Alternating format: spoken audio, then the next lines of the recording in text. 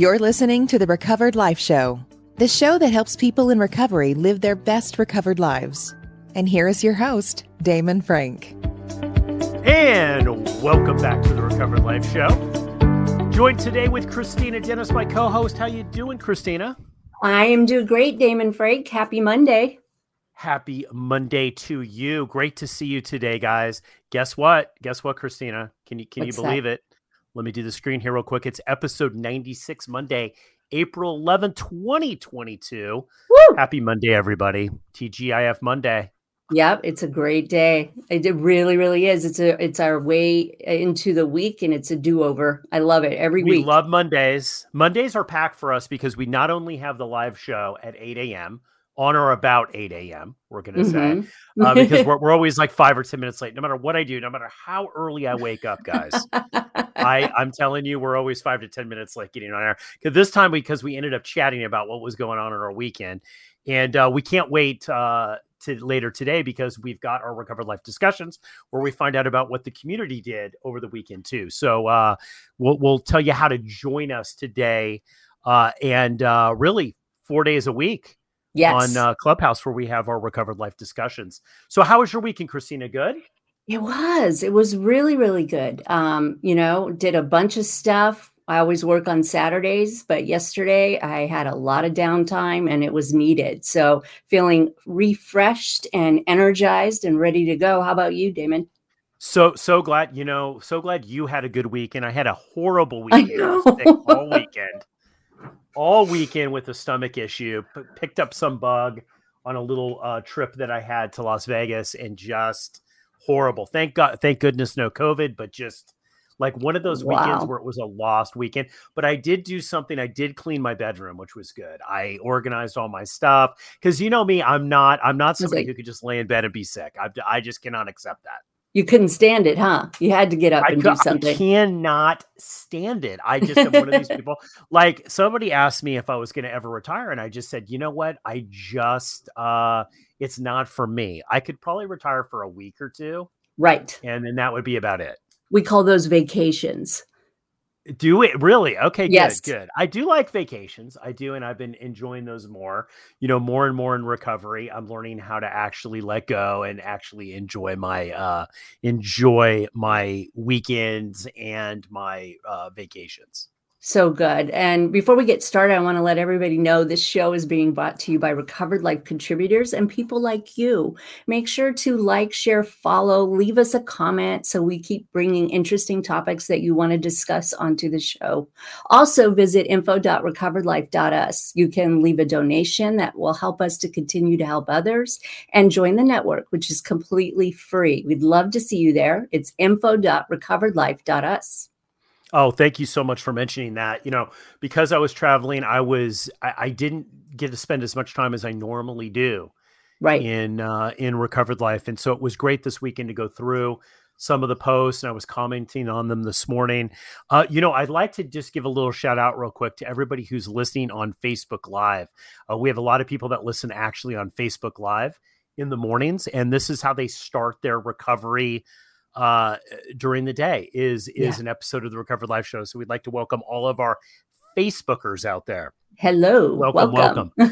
So, speaking of letting go, when we were talking about and enjoying life, I wanted to bring up this first little topic this morning and see what your thoughts on it. Both of us do recovery coaching, and both of us are very active in our own recovery. Yes. And one of the things that comes up all the time is surrender, which right. I think is really misunderstood. And I wanted to bring up the topic today is why is it so hard to surrender? Why is it so hard, Christina? If you had the answer to that, it would be like, you could just like, okay, we're done. Everybody would know. Everybody would know. Everybody would know. No one would have to do anything with recovery anymore. Well, to surrender takes you out of the perceived control of your life. And I'll tell you, this is not just a recovery problem. It is a problem in the world. Last week, I was on another Clubhouse room that is not about recovery. And there was somebody there who had all of the success trappings. And the book that he recommended that everyone in the room, we're talking hundreds of people, is the surrender experiment. And it really, really showed me that, wow, this is not just a recovery problem. I read the book in 2 days, and it was a beautiful, beautiful tale from Michael Singer about letting life flow to you and acceptance. And I kept thinking, yes, this is what we do in recovery. But it feels like you're falling off a cliff. Every time I feel myself resisting something, I try to think of that meme. Have you ever seen that meme where the person's holding on to a cliff and the person above is saying, just let go, and the person below is saying, surrender, and you realize there's just about 2 feet between the person's leg and the ground? It does. It really sets us off. But in the years that I've been in recovery, I have started understanding and being able to think ahead of time. Maybe if I just didn't try this today, maybe if I just waited and saw what happens, I would have a little less pain in the resistance, a little less. And every single time that I've been able to surrender, it has always been for the better. Always. Well, I've always said that, recovery would be amazing, especially early recovery would just be a dream if you didn't have to deal with powerlessness and unmanageability. Those are two, I said that on a Recovered Life discussion. Everybody laughs, but it's like, it's totally, it's one of those things that everybody laughs because it's true, right? Mm-hmm. Like I cannot, I hate those. And I'll just tell you, almost 3 decades in recovery, the idea of powerlessness and unmanageability, it makes my skin crawl. I don't like it. I don't. Right. I don't like the idea of, now I've accepted it to an extent that's just the way that it's got to be. But I don't like it. I don't like it. And, and I think one of the things that, with surrender, why I like this topic a lot is that I think people and I'm going to talk about early recovery now. I'm talking about like maybe surrendering. I think you have to surrender all the way through your recovery. Yes. At first you're surrendering the fact that you can drink like a normal person, like just anyone else, right? Like, so you have to let go of that. And then after you let go of that, then I think the next thing you got to let go of, typically what I see is like, oh, I've got to do this forever. I got to do this forever. So right? True. And then you gotta let go after that of ideas. Then it's all about letting go of previous ideas that you have, beliefs that you have. That is the tough part. That is the tough part. And I think letting go of beliefs sometimes is harder actually than letting go of that you're never going to drink again. So true. And one of the things that I do when I work with people is kind of root out what these beliefs are. And I don't think that we get taught to actually question our own belief system near as much as we should. And a lot of times our belief systems, I would say 99% of the time, we have these belief systems that we don't know where they came from. We don't know exactly why we think a certain thing. We aren't taught to question our thinking. And it's all about agency and realizing that I cannot presume to think I know better. And that is part of surrender.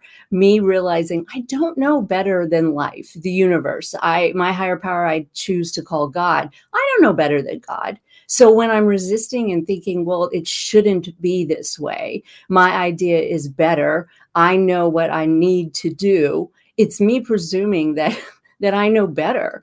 And isn't that sweet and adorable? And it's, I don't beat myself up for having that, but being able to name it and go, oh, this is me trying to control. This is me trying to control people, places, and things. And what happens when I try to control people, places, and things?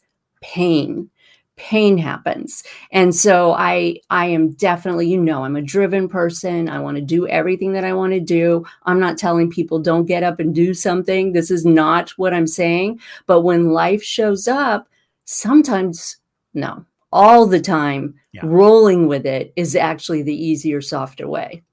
Well, I think, what I have seen in working with others in recovery and in my own recovery is that, and this goes from, it's interesting because the principle is the same, whether it's about, am I accepting the fact that I'm an alcoholic or, these are big, look, we know just through in the recovery business that those are huge milestone marks, right? Like, Right. oh, I can't drink like other people. I accept the fact that I can't, right? Like, so these are huge things, but it could be something as much as like something small, like a way that you act out or something that you do that's not right, right? It could be something very, very, could be the way that you eat. Like, hey, I can't eat this anymore, right? Like I've had that. Like, you know, I was telling you the other day, it's like, I love a ton of barbecue and stuff like that, but I can't eat that all the time, right? Like, so I realized like, oh, I can't have that every weekend, right? So, you know, I think that people get confused a lot of the times, and this is where I see relapses happen, and this is where I see a lot of misery happen. They confuse surrender with a parlay, you know, and a parlay is different than surrender. A parlay is like in battle when you say, look, I will give up if you meet these different conditions. Right. Okay. So I'll give up if you make sure you don't hurt anyone, if you make sure, right. If you make sure that you can give my town back. This was like a battle term, parlay. Yes. It's a negotiation.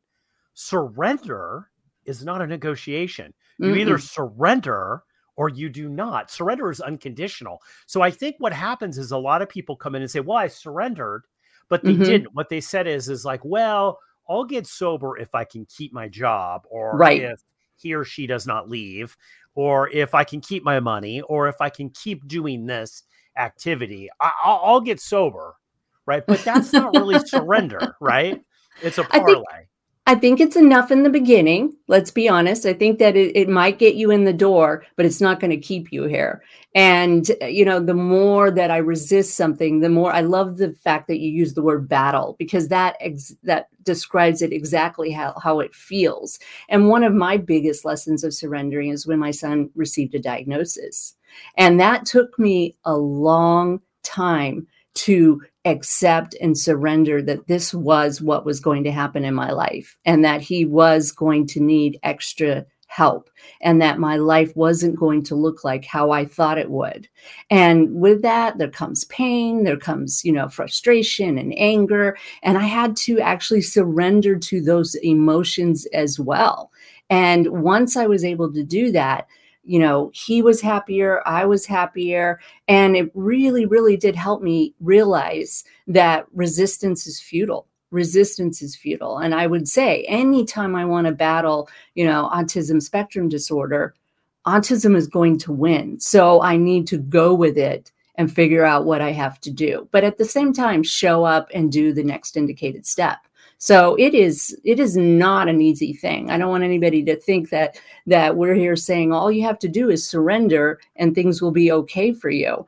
Doesn't really work like that. But in the end, God's ideas are always better than my ideas. Well, always. I found that the surrender first, especially the first surrender, you know, we're talking about, am I going to continue to drink? Am I going to continue to use drugs? Am I going to continue to be codependent?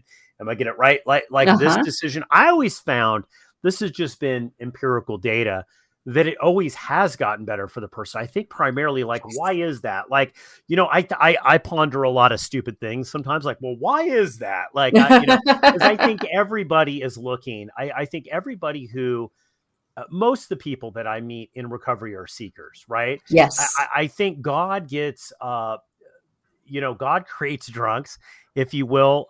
So seekers will have we'll have something that will ignite that, because maybe that would not have happened if it wasn't for this, right?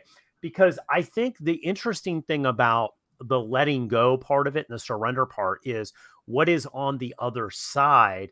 We've already predetermined, we've scripted, well, it can't be better than our idea, but yet our idea got us to where we were. Right. That's really not working well, right? So I think what it really does is open up ideas that are not your own. It's the pathway. And I think that's why when you see a lot of the times, and you know, you hear these stories all the time, Christina, and I know you've experienced them, you know, a man or woman living under a bridge, 20 years, all of a sudden one day surrenders, and then everything starts to open up and change for them, almost seemingly out of nowhere, right? but it wasn't out of nowhere. Like what you start to learn in recovery is that it was there all the time. It was just they were not open to it. Right. Right. You stayed in one room wondering why doors aren't opening. And the minute you were willing to put your hand on the knob, all of a sudden the door is open. And it does happen all the time. I heard when I first started, and I'm from a 12-step program, God brought me to AA, and then AA brought me back to God. And I totally believe that. I would never change or exchange the life I have to drink, quote, normally. I was talking to somebody last night who just celebrated her first year. And we spoke about this very thing. I was discussing with her about the vaccine, that you and I talked about last week, and how strange it is. And I can honestly say that if I could, quote, drink normally and not have the 12 steps and what helped me, I wouldn't want it any longer. I would not want it. I just got to tell you, people who are listening to this that are not on the live stream, you can see my face. I have no idea why people would want to drink normally. Right. I find this so crazy. Like that's the last thing that I think alcoholics think about is like, well, if only I could drink normally. We don't understand normally anyway. Right. No, we don't. So what if we understood normally and could really grasp that, we could get I think that the confusing part for any kind of quote normies, I hate that word, but any normies that are out there, people that are not alcoholics, and say, well, why can't they just kind of see that they're drinking themselves to death? It's like, no, they really can't see it. Right. No. Like, so, and I get this now as being a recovered person. It's like, you look at it and it's sad. You look at it and you go, this is totally insanity. I see all that. But the thinking process that somehow alcoholics are going to think like, oh, gee, I want to drink normally. Right. Right. Like, I don't know about that. That just seems so dubious to me. It does. And I mean, imagine I have for many, many years felt like the fact that I drank alcoholically was one of the best things that happened to me because of where it brought me. Because I actually had this ability to open up a life plan and learn how to surrender. And thinking about just that room last week where somebody is later in life and saying, wow, this book really changed my life. I feel completely blessed that, the 12 steps were around, that gratitude and surrender was one of the tenets. And it really, really did not only save my life physically, it opened up the ability to have a beautiful life and learn how to let go of resistance.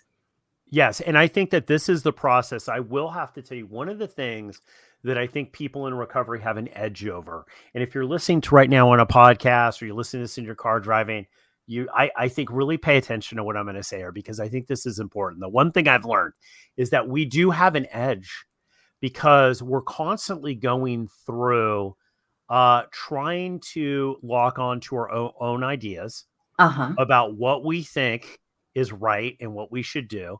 And some of those are great, by the way. I think and some of those are really good ideas and things that we should do. And then constantly sifting through the uncomfortableness of finding out which ones do not work. Right. And then the process of letting go of those to open up new things. This process you learn in recovery. And I have to tell you, you and I both know a lot of people, pain and suffering exists outside of people that are in recovery. Sure does. And this is a process that people have a hard time with anyway. I They mean, sure just do. the idea of identifying with, this is no longer working with me.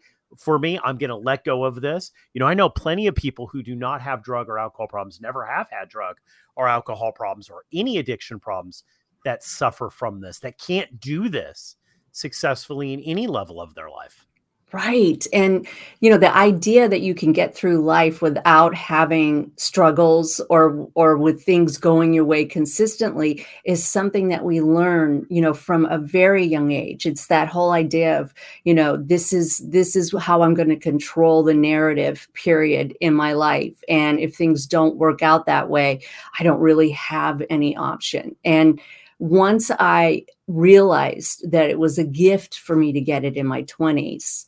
I too wish, oh my gosh, if you could just get this concept, if you could just understand that all you have to do is let go, and there's only 2 feet between you and the ground, and you will be okay. And I work with a lot of recovering codependents and betrayed partners, and I actually believe sometimes it's easier for the addict to get it because they've tried so long. It's actually a little harder for somebody that's had some success. But we find that perfectionism is incredibly close to shame.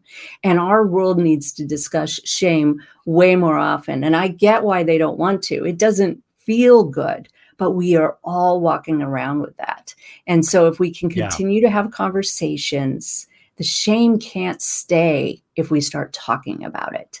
Yeah, shout out to George Snyder. We did a lot of life and recovery strategists. We did a lot of episodes on Hawkins, who wrote the book Letting Go, who knew Bill and Bob in the 12-step program, right? When that was founded. And he went he went another way with that. He was a kinesthesiologist. I always butcher that name, but you know what I'm talking about. People who deal with energy and movement. Yes. He very interesting. He's passed now. But he talks a lot about it. I've heard a lot of recordings about how shame is the lowest vibration, and really just the group. And one of the things that he said that was interesting about groups, and I believe that we have this on Recovered Life because I could feel it in our discussions. Right. Christina, our Recovered Life discussions is that the group itself lifts people out of the shame.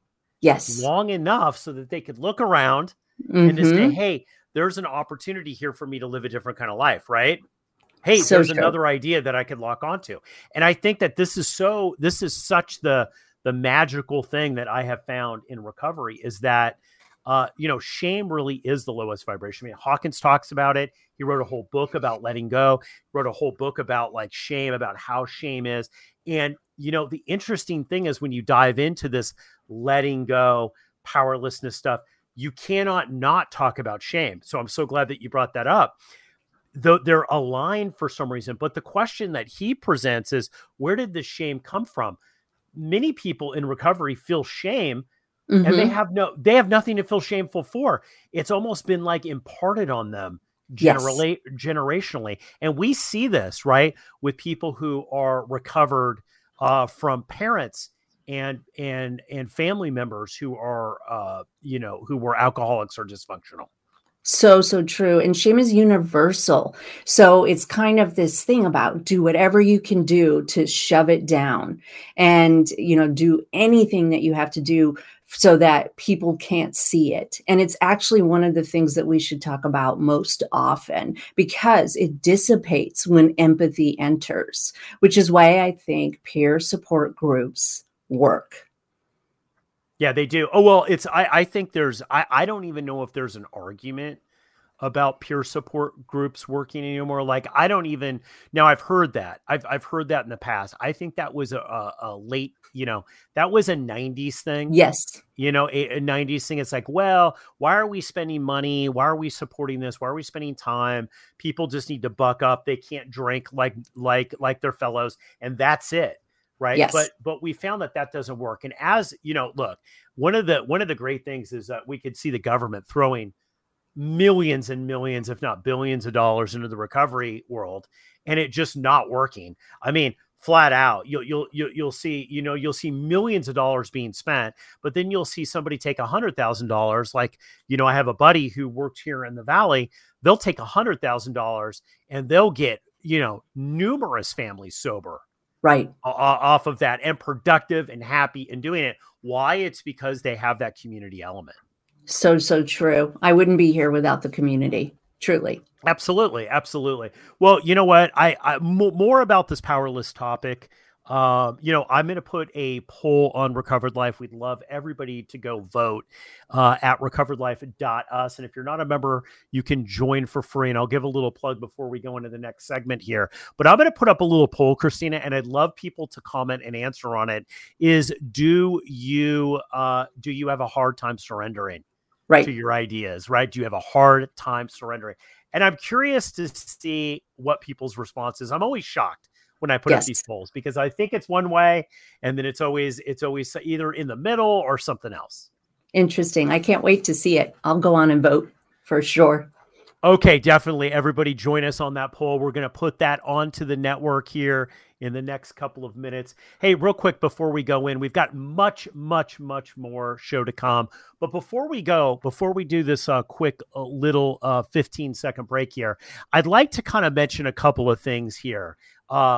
Christina, if I could, Sure. We've got a lot of free e-courses that help people in their recovery. I'd like to mention two real quick. One is Can't Say No, which you created. Do you want to tell people about that really quick? Absolutely. I put together a little 3-day challenge where you can look at your boundaries, take a little inventory, and have language on how to set boundaries for yourself and with yourself so that you know how to say no, or I'll get back to you. And it seems very simple, but we're not conditioned to do that. And so I really encourage people to go on there. It's completely free, and it gives you a really good stepping stone to start creating these really, really good habits that help us. We need boundaries in order to create intimacy. It sounds backwards, but it's completely true. Absolutely, guys. If you're listening to this and if you've learned the black belt of recovery is always codependency. So guys, if you want to take a step forward on that, but you don't know where to start, it's so easy. All you have to do is go to info.recoveredlife.us, and you can see a little link right there to Can't Say No. You can get it totally for free. It's the 3-day challenge from Christina Dennis. I highly recommend it. It is an amazing, amazing 3-day challenge. It just walks you through step by step about how to take that first little step that's going to allow you to take a much bigger step. So Christina, thanks so much for offering that. Also, much more free e-courses on Recovered Life if you're a member. I got to give a little plug here, Christina, to Stacey Danford's shopping addiction PDF and an episode that we did that's on there. That's amazing. We still get comments about that, even though we did that several months ago. Walks you through how to start dealing with shopping addiction, which many people have after they get into recovery. Yep, absolutely. Saving me. Yes, exactly. So all of that and more, just go to info.recoveredlife.us. We're going to be back right after this quick little break.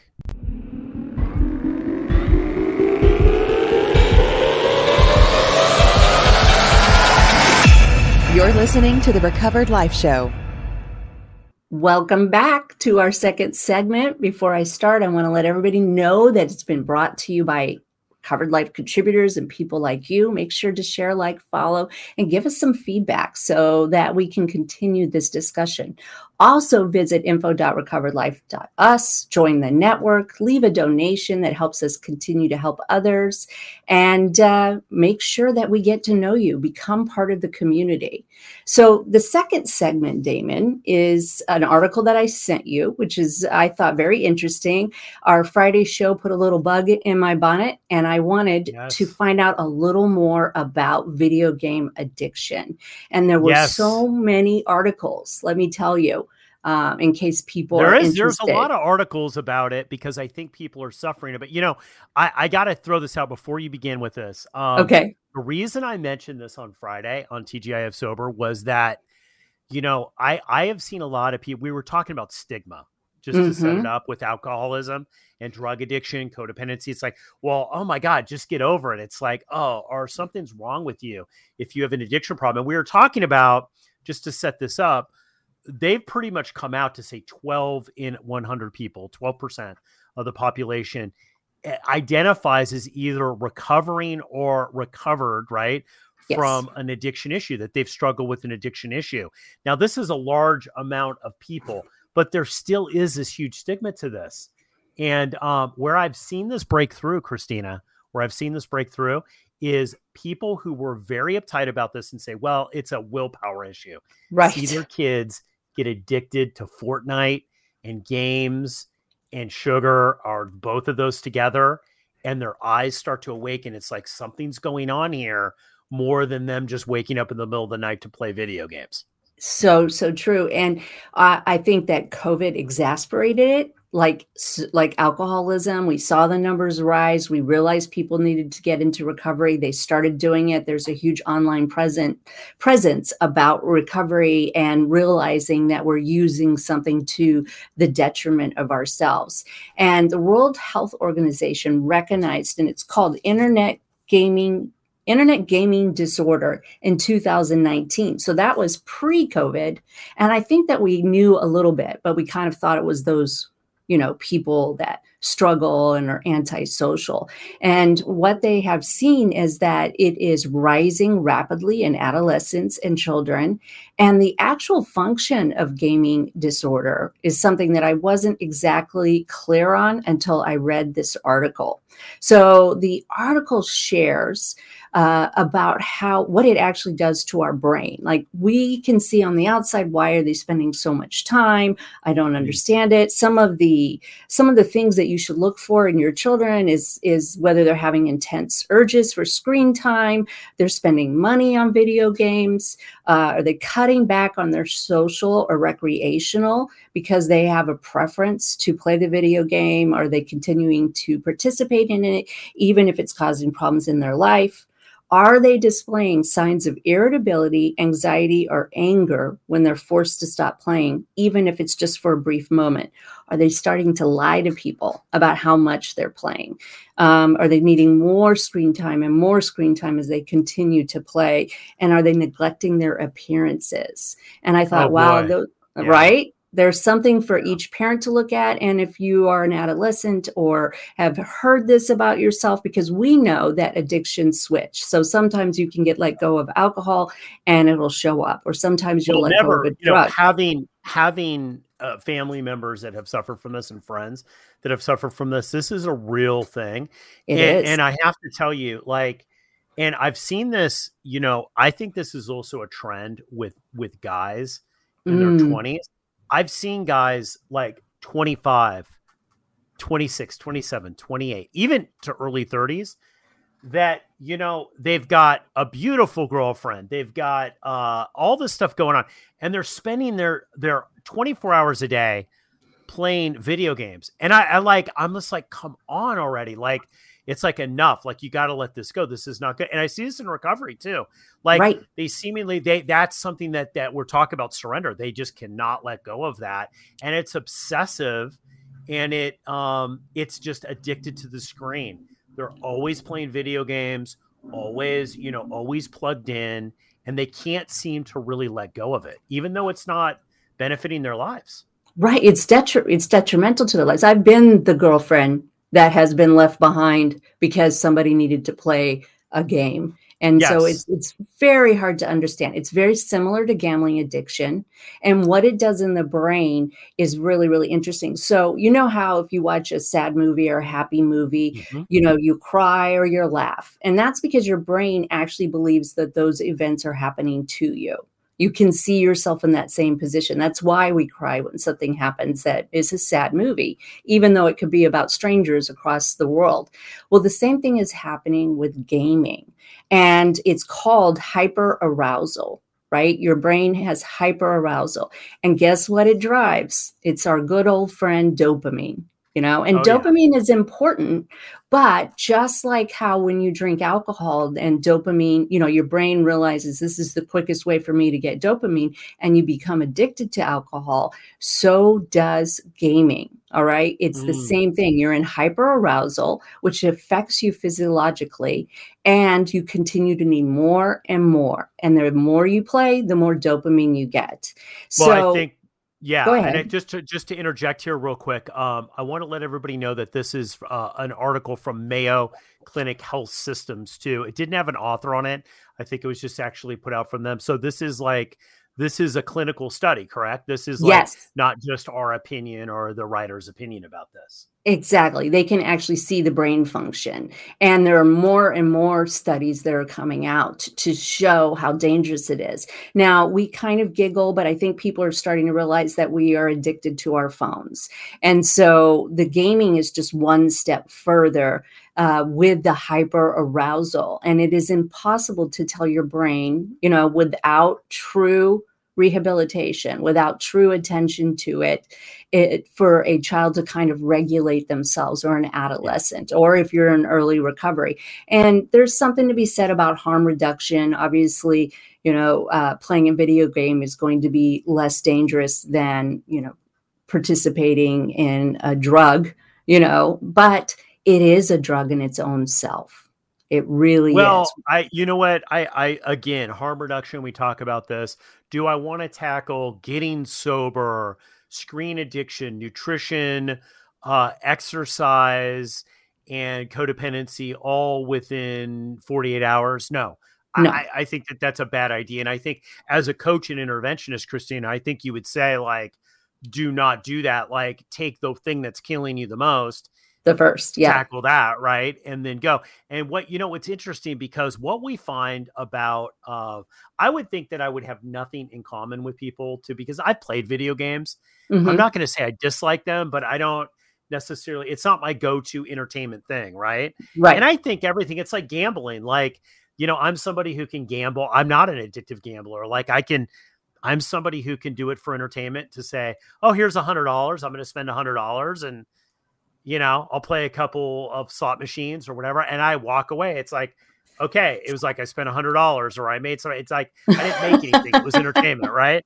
But I know people who can't do that. They can't place one bet, right? Because one bet will turn into a million bets. So yes, I think I understand it. I understand it. I think there's so much going on with the screen, so it's not just video games. And I found myself, I'm going to be honest, a little judgmental about this. Really? But then I realized the other night, I was because I'm like, oh my God, come on. Like, just because I had a family member, it was like, all right, man, like it's like, it's time. You're old enough now. It's like, let go of the video games, go out and do a life. Right. But I found myself the other day at my old school meeting, picking up my phone and going through things upset. And I was like, wait, why am I doing this? I have more than enough things going on right here. Right. Why am I doing this? It's like, I am addicted to my screen. So I've started to kind of try to just leave my phone behind. True. A lot. And I feel uncomfortable about it. I feel, honestly, I'm like, wait, I can't do that.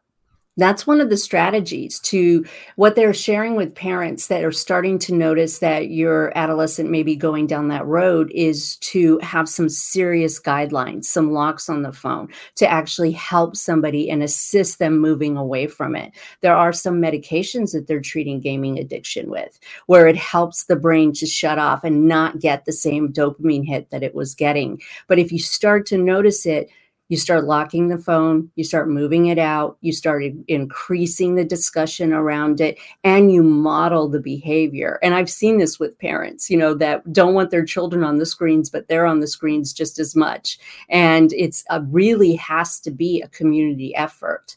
And there is a lot of judgment around it. You're right. I see memes all the time. We're the last generation. I'm a Gen X. I know you're a Gen X. We're the last generation that played outside, as if we have some. It's true, though. It is true, but we didn't have the access to that we have nowadays. So it's certainly something for us to think about as parents, and something that if you realize that it is moving you toward that direction, that you need to start putting in some safety parameters around it. Well, it's interesting. It's like you don't realize what you've lost with all the screen addiction until you're in a situation where you have to put down your phone. I remember several years ago, I was, I ride horses a lot. I love horses. And I was out on a ride in a ranch close to Los Angeles. And there was a bunch of like preteens, and they were all running around and playing on this ranch. Right. Half of them lived on this ranch. And I was like, something's really odd here, because having a preteen at home at that time, right? Like, I realized it's like, they're all plugged in, in the city, they're all plugged in. And these kids were free. They were running around. They didn't have a screen. They weren't checking in. They were doing things, taking risks, having fun, right? Like, you realize how much you've lost when you've had to put it down. But it is shocking, the uncomfortableness that you experience when you leave your phone. It's almost like leaving your shirt or pants at home. You're like, oh my gosh, I can't believe this. But the cost to the adolescent and to ourselves not to be able to walk through that is greater. Yeah. And I think that's the really important thing. We don't get the ability to emotionally deal with things. Frustration comes quicker. It is not actually helping us. I was speaking with a client over the weekend, and I'm going to shut this just for a minute. I was speaking to a client over the weekend and discussing this. And I said, you think that that game that you're doing is helping you relax, but it processes so much faster than your brain that it's actually creating anxiety. It is actually making it difficult for you to manage your life. And we had a serious conversation about it. And I understood, as this person was looking at me, why it felt so bad to let go of the phone. But once you start putting down your phone, social media, all of the things that come back to us, but it's an actual brain function. To have your brain in hyper arousal all the time is not healthy, and it doesn't allow you to manage your life. COVID made it worse because now we're all plugged in. And I got to tell you, like, working from home, like if you have to work from home, like I was somebody who did not work at home for a long period of time. Then COVID came and the office shut down. I had to work at home. Right. So the thing is that now everything is blurry. But I found myself this weekend where I took a nap. My tablet and my phone is sitting right next to me. I have to have this technology around me all the time. And I was like, this is ridiculous. I need to put this in the other room. I'm working on my garden or doing things that I enjoy. And I've got my phone. I keep looking at my phone. This is stupid. This is not a life. This is a faux life. Right. Right. And what does this suggest? What does the Mayo Clinic and this thing suggest about how to move away from being, if you find yourself getting sucked in to this? Well, it suggests not sleeping with your phone in the room, making it a habit of it being away from it, really seriously talking to a professional, getting a coach, start having these discussions, recognize that it's robbing you of your life, and start having an accountability partner who will say, okay, we're done. And there are programs where you can lock your phone and not allow yourself to surf the internet. So there are ways for us to be able to do this, and it'll be painful at first.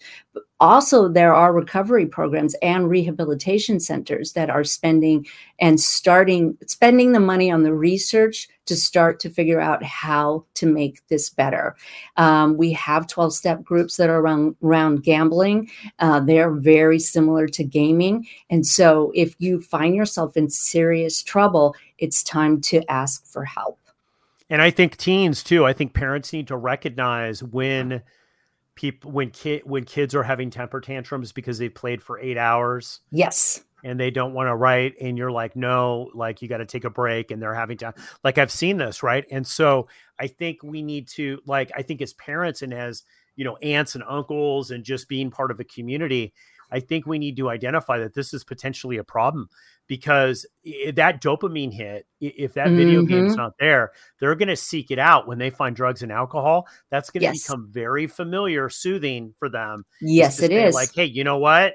I might not be able to play video games in college 24/7, but I can drink at night, or I could do this, right? Like, so I think that's the next, it's almost the starter drug. It really is. Alcohol. It really is. And we know that a 10-year-old, 11-year-old, a 15-year-old still has another 10 years for their cognitive function to be completed. And we know this in alcoholism and drug addiction. The earlier you start, the less you are able to actually move through those lessons and develop your brain and your prefrontal cortex. And so we all get to kind of grow up once we get sober and really start having these feelings. So it is up to us to pre-plan and make a decision of how much time will that screen time be allowed for this child? And I think that it's a conversation that all of us, as even adults, have to start figuring out, how do I put down the phone?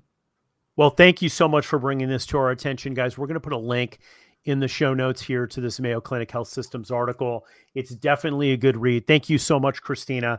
We're going to continue this conversation on our Recovered Life discussions. Yes. I just want to give a little plug on that. In a matter of minutes, Christina and I are going to be on Clubhouse having a discussion, Recovered Life this week. We've got 4 discussions that are going on this week, all at 9 a.m. Pacific Standard Time on Clubhouse every day, Monday through Thursday. Guys, that's the best game in town. It's not only You can listen to the Recovered Life Show, but you can come on and have a discussion, and we want to hear what you have to say. So definitely join us on Clubhouse Monday, Tuesday, Wednesday, and Thursday at 9 a.m. Pacific. You're definitely going to see Christina Dennis and myself there. Also, join us on Recovered Life, guys. If you're not a member, join, because we're going to continue this video game conversation there and screen addiction conversation there, Christina. We sure are. And there's more to come. And we're learning more every day, and we'll keep bringing it to you. Absolutely, guys. Thank you so much for joining us today. We hope to see you on the Recovered Life Discussions, episode 96, Monday, April 11th, in the can. Have a really great week, guys. Bye. Keep the conversation going. Join Recovered Life, a community of like-minded people who are looking to live their best recovered lives. Membership is free, and you can apply at recoveredlife.us.